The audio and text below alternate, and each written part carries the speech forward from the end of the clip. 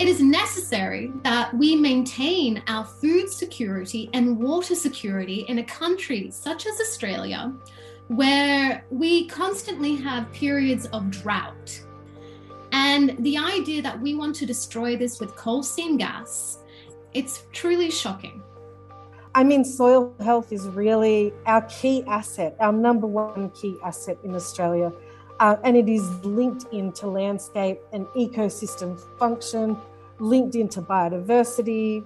A lot of our political debate is really geared towards these traditional ideas of jobs versus the environment, and that's just really not the case once you start to drill down to it. So everywhere you look at it, there are regulatory failures, there are gaps, and there are burdens, and they are all on the landholder. You're listening to the SEI podcast series, brought to you by the Sydney Environment Institute at the University of Sydney. Good evening. I'd like to acknowledge that I am joining you all on the Gadigal lands of the Eora Nation, and I'd like to acknowledge the ancestral lands that we are all joining from, and I pay my respects to elders past, present, and emerging. Thank you for joining us this evening for the panel discussion, The Battle for a Future, Farming and Extraction. Tonight's event is hosted by the Sydney Environment Institute, a global leader in multidisciplinary environmental research, and the University of Sydney's Institute of Agriculture, who contribute valuable knowledge to the agricultural and food sector. My name is Susan Park. I am a Professor of Global Governance here at the University of Sydney and a research lead at the Sydney Environment Institute's Unsettling Resources project. This event is part of the SEI's new series, Communities on the Frontline, which explores the impacts of a sustainable and just energy transition from fossil fuels towards renewable energy on a range of local communities. This is the third event in the Communities on the Frontline series. The series seeks to link the various Sydney Environment Institute research projects from unsettling resources to grounded imaginaries. It highlights the work of the Institute in addressing those often left behind as a result of systemic changes. This evening's event will explore how Australia can ensure that its agricultural future has a direction through regenerative farming and transitioning away from harmful coal seam gas extraction. We are currently in the midst of a climate, energy and food crisis. Over the weekend, Australia finally had a real climate election. And while the results have indicated that we have now members of parliament that are interested in transitioning away from fossil fuels, we must continue to push forward. The Australian Labor Party is likely and is forming government. The Greens, as a major party, have now garnered 12% of the vote. We've seen a wave of teal independents that have carved into traditional Liberal Party territory to advocate for climate change. So this has been a truly momentous occasion, a true climate election. But we also note that the major parties have continued to push forward for new oil, coal and gas projects. And fundamentally, the Australian Labor Party has announced that it will not bow to the pressure of the Australian Greens to end coal and gas exports. And this is why this panel tonight is of fundamental importance. I have three speakers here to talk about this interconnection between agriculture and fossil fuels. So I'd like to introduce the three speakers and then move directly on to questions about how we can pass out the impact of fossil fuels and the potential for regeneration if we do continue to move forward with with coal and gas. So Tabitha Karp is acting on behalf of her mother's black soil farm, whilst being an advocate for the Springvale community and those who strenuously oppose coal seam gas, taking place on priority agricultural areas in the Darling Downs in Queensland. Tabitha believes that it is her moral duty to protect Australia's important underground aquifers and finite black soils from gas resource activity. Madeline Taylor is a senior lecturer at Macquarie University. Deputy Director of the Centre for Energy and Natural Resource Innovation and Transformation at Macquarie University. She is an honorary associate here with us at the Sydney Environment Institute within the Unsettling Resources Collective and a climate counsellor for the Climate Council. Madeline specialises in energy and natural resources law and the complex socio-legal issues associated with the energy transition. Madeline has published widely, examining energy regulation and development across complex and multiple land uses with a particular focus on agricultural regions. And finally, Rebecca Cross is a lecturer in geography in the School of Geosciences at the University of Sydney and a member of the Institute of Agriculture. She is a rural and environmental geographer who employs a participatory bottom-up community approach to her research. So welcome all for coming and speaking to us this evening. So I'd like to turn first to Tabitha to ask you, as a farmer of the Darling Downs area of Queensland, if you could tell us what's happening there and what issues are you facing from the prospective Shell Arrow Energy Surat gas project.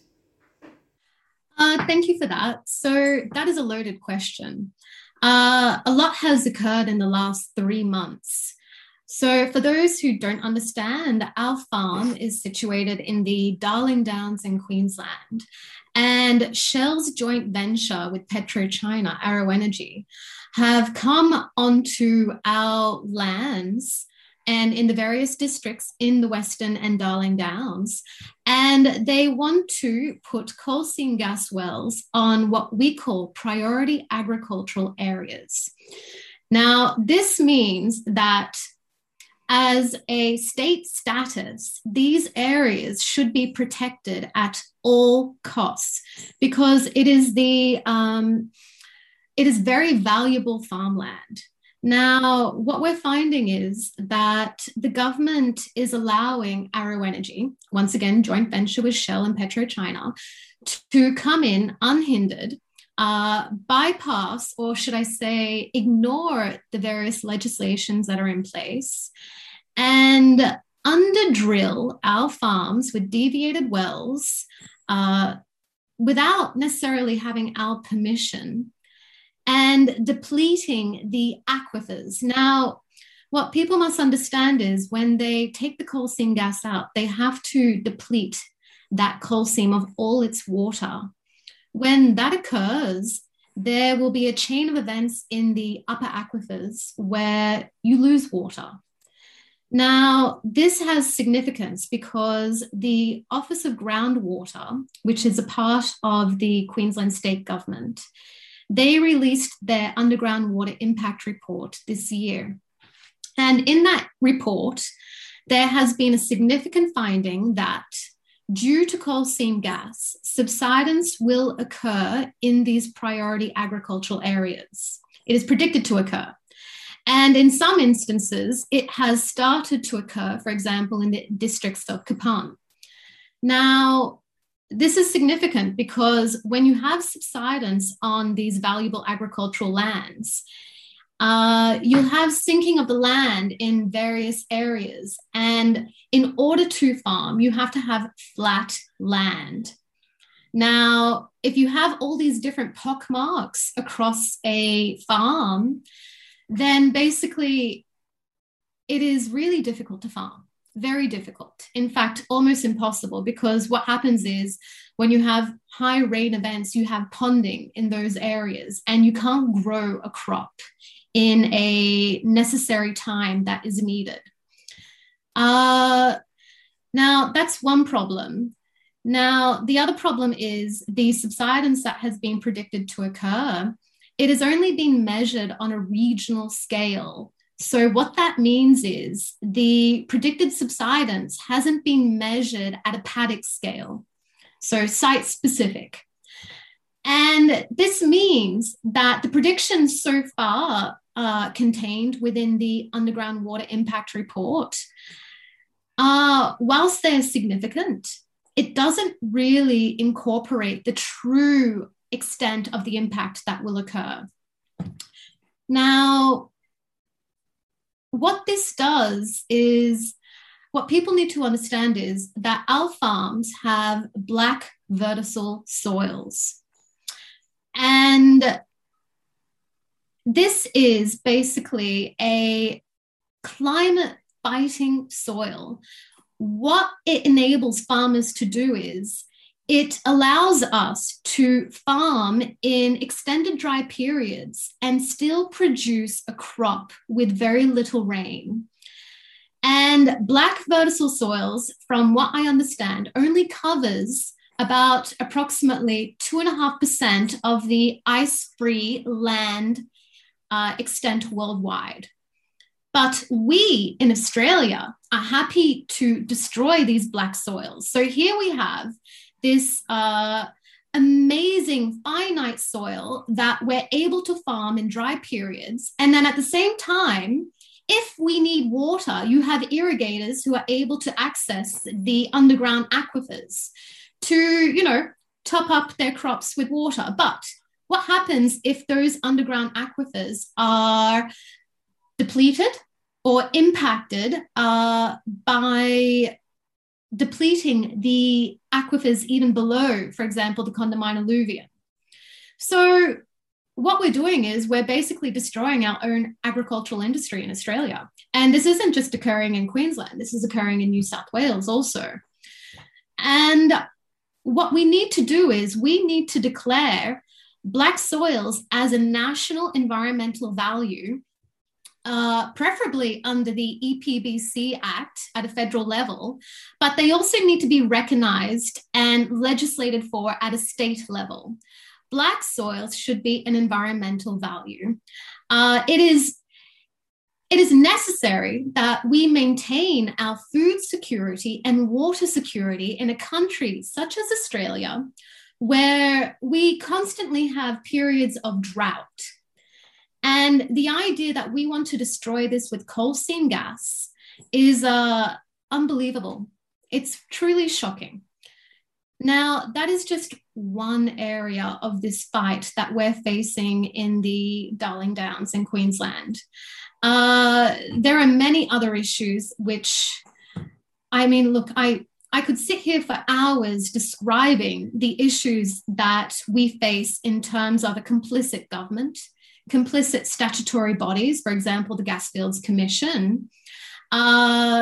We have a perfect piece of legislation called the Regional Planning Interest Act. Okay, it's not 100% perfect, but if it was properly enacted, this legislation is supposed to protect priority agricultural areas. But the government refuses to enact the intent of this piece of legislation. Now, that's at a Queensland state level. At the federal level, you have an environmental department that is not properly enacting the EPBC Act and monitoring what's happening at a ground level in terms of number of wells. Now, this is very significant because the number of wells determines if we're going to be protected under the EPBC Act in regards to subsidence. So, but that's a very simplified explanation. But what's really important is if subsidence occurs, this will also destroy other environmental values within the farming landscape. For example, river systems, regional ecosystems, which we have on our farm. When you have subsidence, it changes the slope change and the way that water crosses a floodplain. So when that happens, what you're doing is you're putting, you're placing, how should I say this? The river systems and regional ecosystems are at risk. And the Condamine River carries itself to the headwaters of the Murray-Darling Basin. And as well as you have the Condamine alluvium aquifer. Now, this is also intricately connected with the Murray-Darling Basin. So all in all, you have this recipe for contributing to an acceleration of climate change, if you like, by changing the ecological landscape at a land level, if you like. So, yes.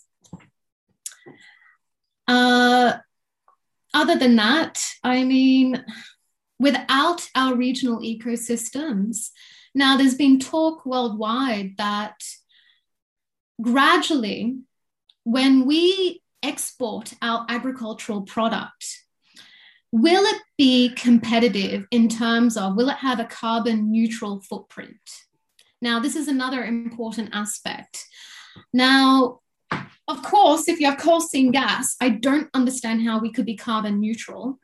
From a personal basis, our regional ecosystems could potentially offset any emissions that our farm, creates. But if that regional ecosystem is destroyed, what happens? How will we have a competitive product to sell within the export markets that creates carbon neutral product? Now, that's the other thing. We need to start thinking as a nation, how are we going to create agriculture? How are we going to export agricultural products and have a carbon neutral footprint? This is a really important subject, and I don't see how coal seam gas can exist with farming. It's just not possible. It's not possible at all. And not to mention that any potential methane that is leaked from these gas wells, I mean, that's a whole other subject. Thank you, Tabitha. There's so much to unpack here. I think it's really important that you've identified the impacts for farming and the ability to actually farm with subsidence, and obviously the impacts that coal seam gas could have on what is your black gold, the black soil that you actually have actually in the region. And I think obviously there's connections and intersections here with the use of water and the impacts of water, especially not just in your region, but flowing through the whole Murray-Darling system. Obviously there is a lot here to unpack, and the ability of you as a farmer, not just to create food for Australia, but also for market, as you said, in a climate neutral way. I'd like to go now to Madeline to ask her Tabitha ended up with this question, can we actually have extractive coal seam gas with farming? And I wanted to ask you what you thought the impacts and the burdens for the extractive industry is for farming communities in Queensland, but also in other areas. Thank you, Susan. And before I start, I'd like to acknowledge that I'm coming to you all from the beautiful lands of the Cammeraygal people, and I pay my respects to their elders past, present and emerging. I would also like to acknowledge Tabitha and all of her fellow farming folk that are on the line today, who are tirelessly fighting for over a decade now, this fight around land use, land access and coexistence of gas and agricultural land. So thank you all to all of you who are listening today. And it's just wonderful to hear from Tabitha's firsthand experiences. I suppose if we pare it back and we look at what really is at stake here, not only do we have our black soils, but we have, the aspects of our methane emissions that are just completely unaccounted for here. I think we need to take a step back and look at the regulatory framework, because when we do, and we look at the regulatory framework in Queensland in particular, we see how on earth it could be possible that we've gotten to this stage today. So the fundamental basis of the regulatory framework in Queensland is that of adaptive management. And adaptive management was actually linchpinned by the regulators in Queensland as a kind of off-the-shelf solution to usher in coal seam gas and an LNG export industry. Now, adaptive management actually stems from the University of British Columbia and a various amount of studies on fisheries. And it's supposed to be disseminated on pilot projects that are very small and implementing regulation that can be constantly monitored and adapted, if you like. So that very small-scale approach to regulation was put on an entire new technology in coal seam gas in Queensland. So what we have now is overlapping, complex, in some instances over 700 pages long, Petroleum Acts, Planning Act, Environmental Acts, the Regional Planning Act, and the MERCAP, just to name a few. So when you look at these different pieces of regulation, you see that it's almost like this octopus of varying overlapping agencies that actually don't data share at all. And so now we're at the stage where farmers, landholders have no clue about what type of wells are where, Neither does the regulator, and this has led to a series of inquiries essentially into the broken and the failed regulatory approach of Queensland, the most recent of which is on subsidence. And the subsidence issue is one that is quite nuanced and new. It's a kind of a quasi-new impact, if you like, because only after years of dewatering wells do we start to see this subsidence. So now that this is coming to light, we have landholders who have no compensation rights because of the way our property law works. So in Australia, as an advent of colonisation, the subsurface of the land is not owned by the landholder. And that is because under the Constitution, states and territories own petroleum resources, of which coal seam gas is one. And because of that, we have this sort of tripartite relationship where we have the landholder owning the surface fee simple estate in the case of Queensland, or a pastoral lease in other areas. Underneath of that, we have the substratum, which is owned by the Crown, by the state. And then we have the Crown giving off proprietary rights to mine and extract that gas to companies. But what has ended up happening is the landholder has been completely cut out of these discussions, essentially. When we have the Crown releasing petroleum acreage, it's called, we have exploration licenses being granted. Now, at that exploration stage, we have preliminary activities taking hold. And this is supposed to be low impact, walking across the land, taking a bit of soil, taking a bit of water, these sorts of things. And the landholder has no right of veto at all, of course, here. It's literally an entry notice, and within 10 days, the company can start gathering data. So at that point, we have this situation where we have a lack of veto right, a lack of compensation in most instances, and we have preliminary activities happening. Now, what's happened in this instance of subsidence is that the Queensland regulator has actually said subsidence is a preliminary activity, meaning that it's not of high impact, which is just completely contrary to whatever every farmer, landholder, or anybody who would look at a subsidence piece of land would say. So we have Arrow now admitting to illegal drilling, which Tabitha paid a nod to earlier. That was a $1 million fine, which is not very much when you split that between landholders. And we have a new kind of generation of landholders who never gave consent to drilling, that had a directional drill underneath their land, that had subsidence. And the only way they can get compensation at the moment, because there's not a compensatable effect under the MERCAP, is to go off to the land court at their expense and at their time and money and psychological well-being. And we've already seen the costs of the mental stakes of coal seam gas for Queensland farmers for over years now. So we're at this stage where a reckoning needs to occur. No more inquiries, no more consulting with landholders and having, endless inquiries. What was needed in the first instance was actually what other states and territories have done, albeit not maybe adequately, but at least stopping the coal seam gas industry and actually doing a scientific inquiry like they did in the Northern Territory. That was what was needed in Queensland. Queensland's the only state hosting a gas industry that did not do that.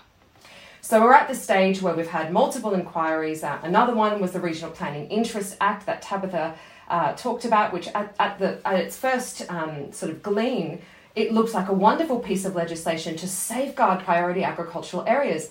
But what actually happened was there was a variety of exemptions, which meant that riders, which was the type of approval that was needed, were never really used in a comprehensive and meaningful fashion. And the key exemption there is already existing activities.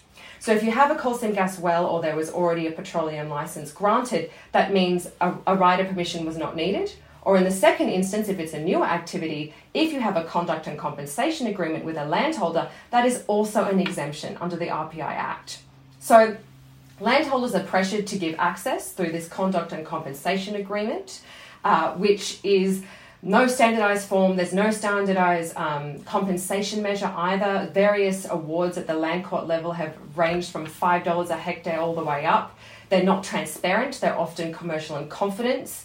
And this has really caused an absolute cataclysm in agricultural communities. And these CCAs have to be negotiated within 20 business days for a busy farmer who's trying to harvest their land and trying to operate safely in their workplace, where coal seam gas probably will be. So everywhere you look at it, There are regulatory failures, there are gaps, and there are burdens, and they are all on the landholder. And I thought I would just read just one quote from the Queensland Audit Office Managing Coal Seam Gas Activities report, which I will pop in the chat there for anyone who's interested. We and the regulators were unable to verify the complete population of authorities and leases for CSG activities with any degree of confidence. The regulators and the Commission have not developed an approach to effectively identify risks using the coal seam gas data they gather. So they can't identify risks. They have no idea how many petroleum licenses have been granted because there's not been adequate monitoring, let alone water bores, make good, RPIs, all the rest of it. So at that fundamental overarching level, the Queensland Audit Office has told us there has been an absolutely catastrophic regulatory failure, and it's been happening for over a decade. Thank you, Madeline. That's really identifying in a very clear fashion, as you said, the catastrophic regulatory failures that have been taking place, primarily through the state government, right? But also in a broader context of the Australian context where there has been a failure of really implementing the precautionary principle that we as are signatories to in terms of international agreements. Oh, exactly. And, the 1992 Rio Declaration, where the precautionary principle was first expounded as part of ecologically sustainable development, and the precautionary principle comes from German law, has never been implemented by the EPBCA either. And that's what Graham Samuels has said on multiple occasions in his review of the EPBCA. So at that Commonwealth level, there's also a huge amount of problem. And that's because we don't have a duty to the environment in Australia. That's the overall problem. Well, this is a really good time to bring in Rebecca at this point. Rebecca, you're an agricultural expert. What are the alternatives to gas? Thanks, everyone. So I will just start with saying that I'm coming to you from the unceded sovereign lands of the Gadigal people here in Sydney, and pay my respects to First Nations peoples listening and all over the globe. So yes, I suppose that I would like to start by thanking Madeline and Tabitha and just reiterating some of those points Tabitha made around our vertisols and our black soils and just how important they are globally in a world where, food is coming to a crux point in terms of how much we can produce. And with climate change coming and impacting that as well. You may have heard the black soils are referred to as black gold in a lot of contexts. And you may have heard that we have only 60 harvests left. So these soils are really the basis of our food system. And they're clay-rich soils. So they have amazing water holding capacity, and they can hold the most organic matter, which is why they can also hold the most carbon. And this is where we get to a point to maybe talking about, instead of releasing hydrocarbons from under our ground, to instead actually sequestering them and bedding them down. So I've looked at some literature, and vertisols, or these black soils, can hold 65 to 85 tons of carbon per hectare. And that's huge and will go a long way to meeting our global carbon emissions reduction promise. But reaching that level is very much based on different types of management. And this is where regenerative agriculture, that I work a lot in, comes into play. And so far, with increasing soil carbon in soils, regenerative agriculture has been found to be the best way. There is also conservation agriculture, which I'll talk about as well, because the region that Tabitha is in is both a cropping and grazing region. So regenerative agriculture is very much based on bringing back native grasslands, which do a lot to help retain that soil, especially the topsoil on top, which is most important and has degraded across the world. But they also have really, really long roots. So they enable carbon to be stored very deep down They enable water infiltration into those soils. They can tap into groundwater to live.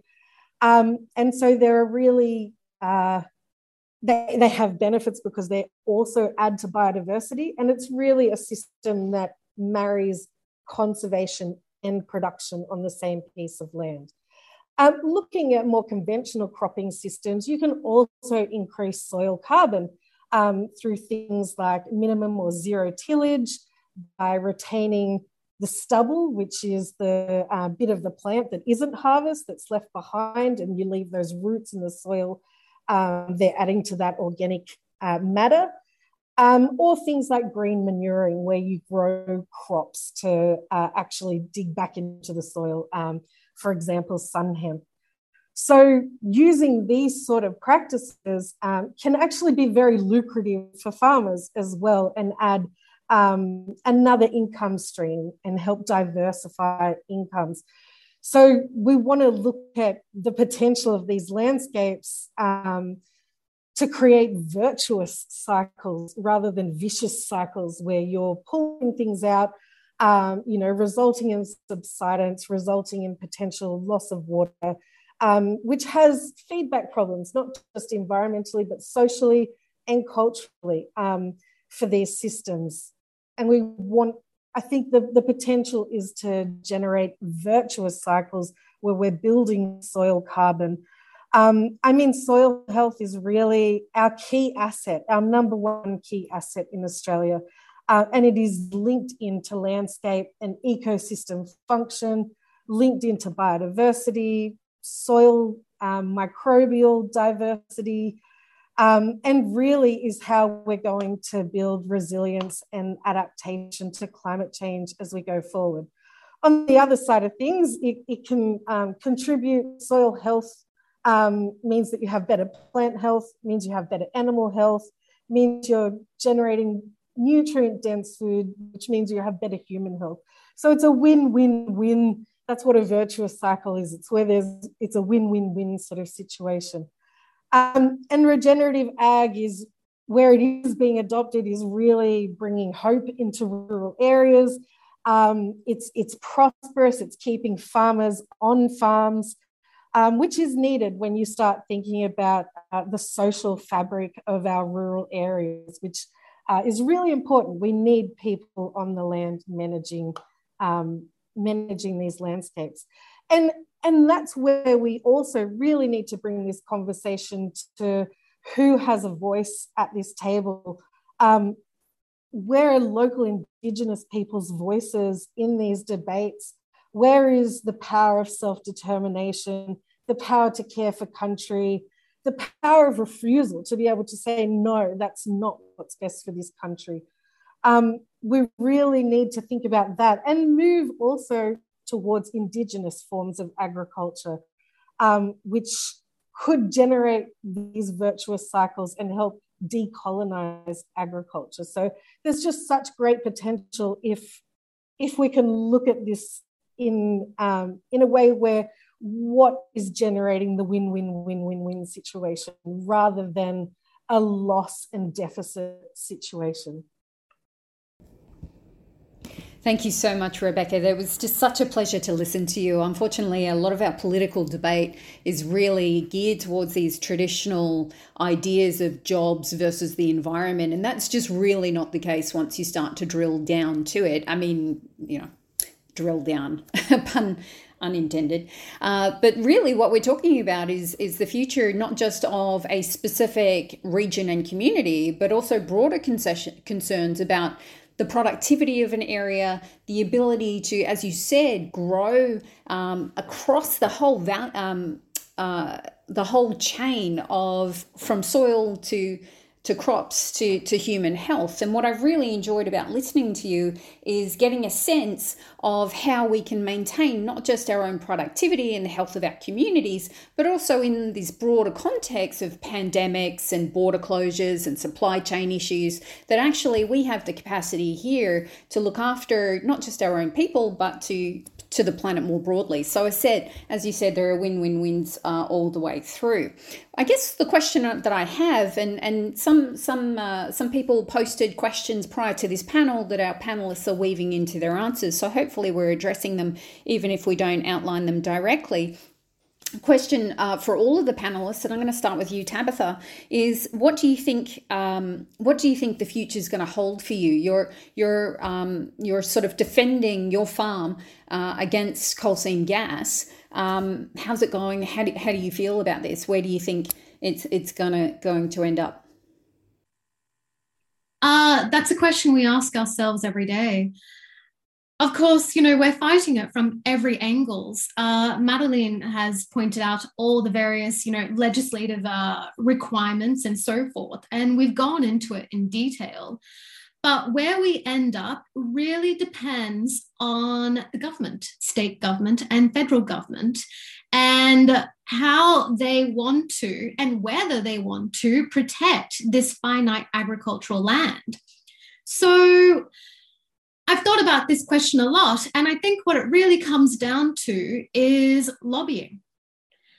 And this seems to influence legislative outcomes and policy in state and federal government. So if we're going to have any impact, I feel we need to address lobbying on a political scale at the state and federal level. But in terms of whether we will have any impact, I think we are starting to have impact. The government is definitely listening to us, but only because we've educated ourselves. If we hadn't educated ourselves, then the government would have had a choice not to listen to us. So that is the crux of it. Thanks, Tabitha. Moving to you, Madeline, what future do you see between farming communities and energy giants? Yeah, it's a really good question. Just, picking up on what Tabitha said and one of our audience members have said is this is a lack of energy justice at every level. The fact that landholders have had to band together to resource share, which is obviously a very good thing, but it takes time away from the land and money to have to research how this really complex regulatory framework works, and then paying all the costs to go off to court is just a systemic failure of procedural justice. But moving forward and looking hopefully with this positive election outcome to a more brighter picture in some respects around agriculture and co-benefits, I think there are many practices overseas that we could look to try and repair this nexus between food, energy and water. And one of those ways is something along the lines of a just transition body. And that has been implemented in Germany, of course, with the Coal Coalition, but most recently in Canada, where there's been a statutory just transition body that will be tabled to actually guide regions and agricultural landholders in particular away from fossil fuels and into co-benefit structures. And one of the very promising co-benefit structures that I spend a lot of my time on now in research is that of agro-PV. So co-locating solar panels and solar farms with agricultural land, mostly grazing land that won't be used for cropping. And what we've seen in Dubbo in particular is a huge uptake of these trials with sheep and solar farming. So we're farming the solar and we're farming the sheep, if you like. And this has so many benefits, not only for our transition and lowering emissions, which is wonderful, and increasing our renewable energy uptake, which we need to do rapidly. The IPCC Working Group 3 just told us that 2 months ago, but it gives benefits to farmers. It makes them feel, and they are indeed participating in the transition, which is so wonderful for these communities. It means that they are hubs in their own right, their own very own power systems. They provide shading for sheep and also moisture. And one particular farmer in Dubbo that I speak to quite regularly told me that this drought-proofed his farm because of the different precipitation coming off the PV panels and the secondary income he was getting. So it's a very, very exciting time. And what we really need at a national level now is a commitment to more agri-PV pilot studies, to releasing funding and grants for communities and farmers who are interested in this, and making sure we regulate it right at the very get-go. And there are some wonderful pilot projects. One in particular that's being slated in Dubbo is a 520 megawatt, which is huge. Think about that. That's sort of like 3% of New South Wales electricity demand. It's huge. Up in Dubbo for sheep grazing, that's going to be by BP Light Source. So there's a lot of exciting things that are happening in terms of co-benefits. And I think that this word that we've touched on a little bit today of coexistence, which was an adaptive management word that has been imbued in the legislation in Queensland, we need to get away from coexistence. It's about co-benefits. It's about injecting justice. It's about co-locating so that, a farmer and their agricultural activities are not hindered while solar farm generation's happening. So I see a lot of opportunity, and it's time for us, now that we have this political climate, to really seize on that opportunity. Thanks, Madeline. So I really like the fact that you've made the distinction here between co-benefits and coexistence. Rebecca, could you tell us, can coal seam gas and farming coexist? And is there any potential for co-benefits here? I suppose when you're, I'm not sure that they can coexist at all. Maybe other types of mining can, shift to coexist, but I don't think coal seam gas is one of those. Basically, we need to decarbonise, and these landscapes are our best bet for mitigating and adapting to climate change. Just bringing back food again, protecting the soils that generate the basis of our food system should be the forefront of any thing that we do. And so supporting groups like the Lock the Gate campaign, supporting groups like Farmer Action for Climate Change.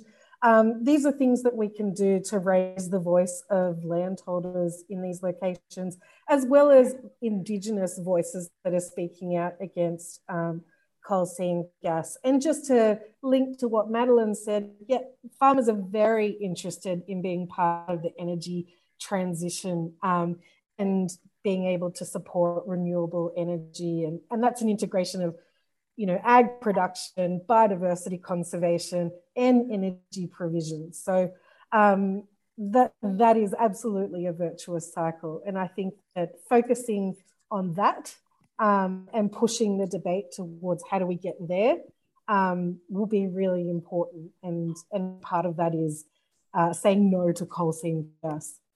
Thank you. I'm going to now ask a sort of loaded question. I think I've asked a few of those already, that combines two concerns. One is from Marcia, who asks, how do we hold gas to account for the promises that they make and seemingly break?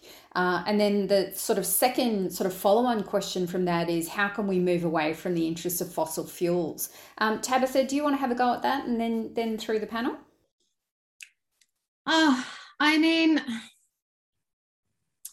Once again, it comes down to government conviction and what they want to do.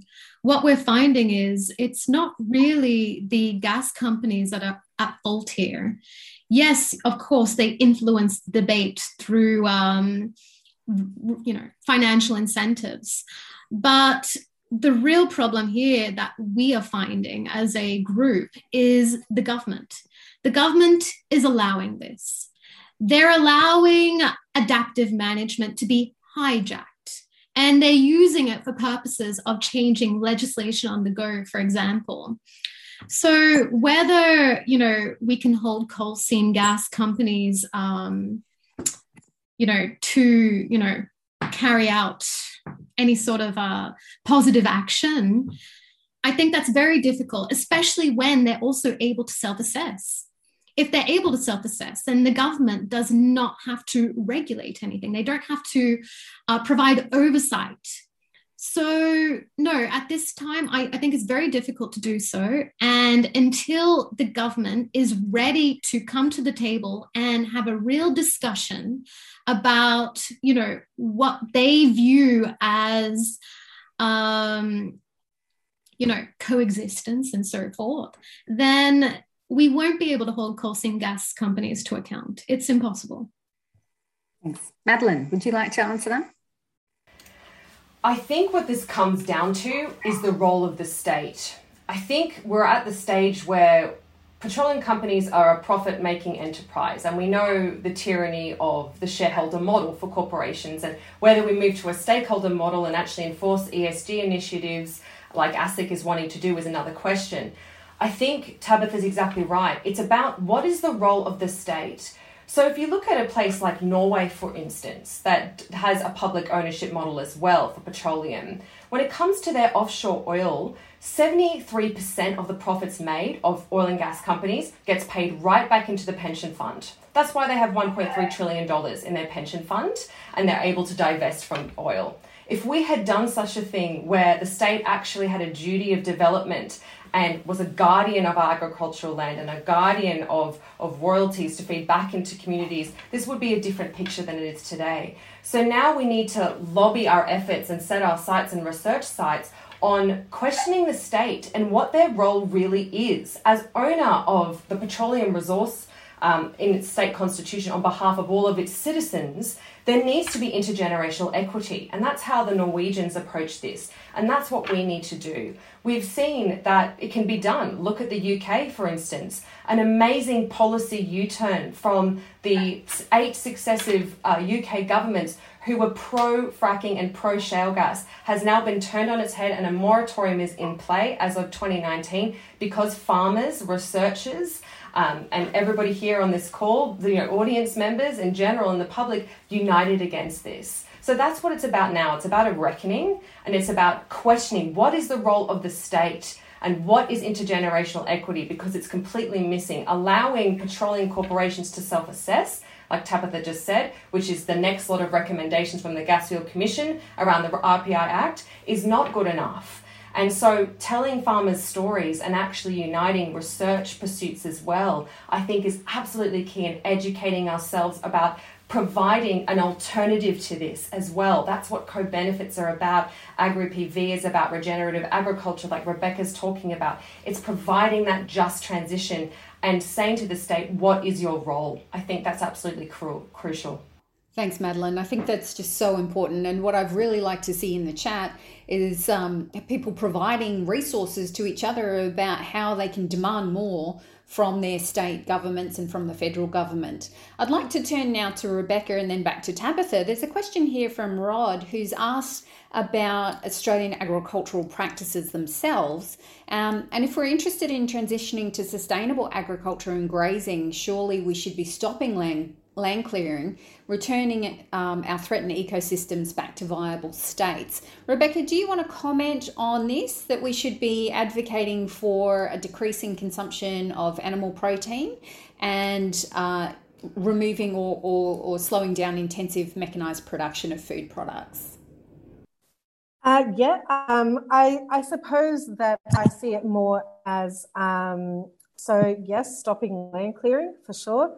But transitioning back to a native grass basis, which the box gum grassy woodlands endangered ecological community really covers the whole swathe of our sheep and wheat belt in the eastern part of Australia. And so, that's transitioning back to endemic species, contributing to biodiversity, as I said before.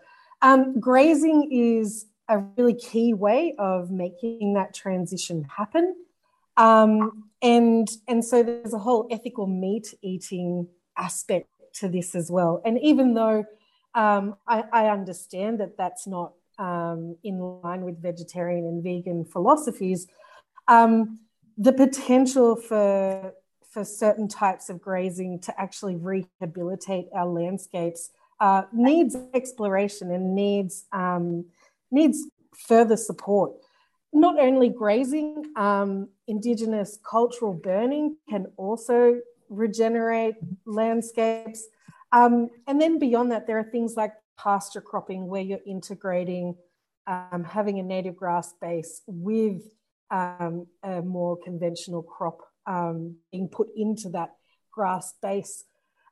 So transitioning to these types of agriculture that improve the landscape's health and function at the same time as enabling us to harvest off the top of that to feed ourselves means that we're getting the best of all worlds. And I really think that we need to think about the costs of not doing that versus, for now and into the future, because the economy and jobs are often brought up as a reason as to why we need these industries. But in fact, how far down the track do we want to be thinking? Are we only thinking a couple of generations, or are we thinking, thousands of years? And if we're thinking thousands of years, that should really impact what decisions we make today and what we're willing to, sacrifice or trade off today for that intergenerational justice. Thanks, Rebecca. Tabitha, do you want to comment? Yeah, no, I agree with everything that Rebecca has said. And I mean, land clearing, of course, I think it should be limited as much as possible. But I think what it comes down to is having incentive. Farmers need incentive and help to have these, if you like, regional ecosystems or reestablishing regional ecosystems. I don't believe there is enough state incentive. So I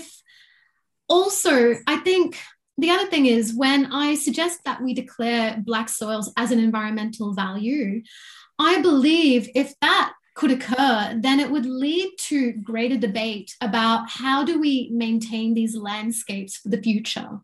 And that plays into, what Rebecca says, taking a holistic approach and debating how we can carry out that holistic approach. So having regional ecosystems, maintaining our native grasses, also because weeds are a huge problem and compete against our native grasses, we do need livestock.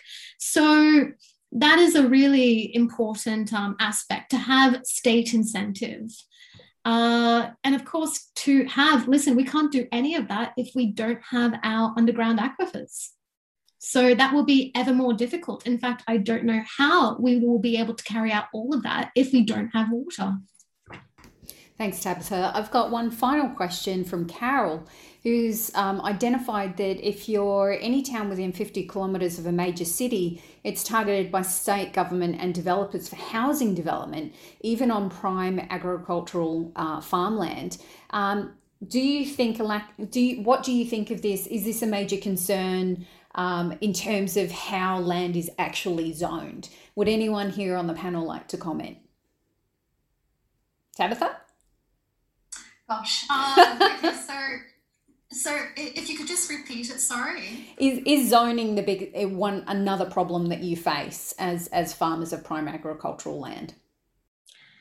Well, look, the problem is we already have zoning for prime agricultural land, and I believe there's also other zoning, what we call status for the regional interest development.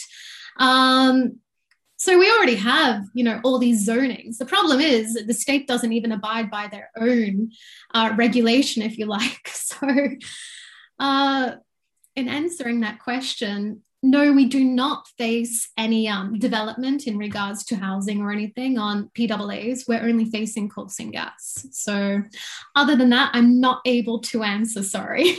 That's totally fine. Only dealing with coal seam gas seems to be taking out quite a lot of work for you. I've got a comment from Lyndon, who asks whether or not, because the major parties have been focused on fossil fuel extraction, whether or not a cap on political donations, along with full transparency, would help level the playing field, along with an independent commission against corruption. And as somebody who works in political science, I'd have to say absolutely. There's definitely a sort of well-known, well-documented impact of mining companies upon our political landscape. But I would, unfortunately, we have to wrap up the panel because we are running out of time. It has been such an absolute pleasure to have all three of our panelists with us tonight. So I'd like to thank you all for joining us this evening. It has been such a pleasure to unpack the relationship between coal seam gas and our farming community and the impact it has on agriculture. Just reiterating that the Darling Downs in Queensland does hold our black gold, not oil, but soil, and that this can have major ramifications for, again, our food security, our ability to have coal neutral exports, our ability to feed ourselves and our communities, healthy regional environments, and of course is dependent on the very aquifers that are under threat.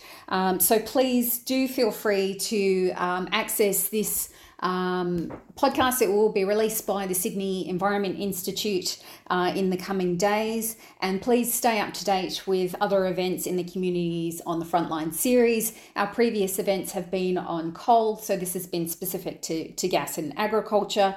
And if you do or have found tonight's events interesting, please follow the Sydney Environment Institute and the Institute of Agriculture on Twitter and on Facebook. So lots of social media plugs, and the handles will be posted in the chat by our Sydney Environment Institute staff. So thank you very much to everyone who participated, to our panelists, to our wonderful audience that asked really probing questions. And please have an enjoyable evening and keep fighting the good fight for climate.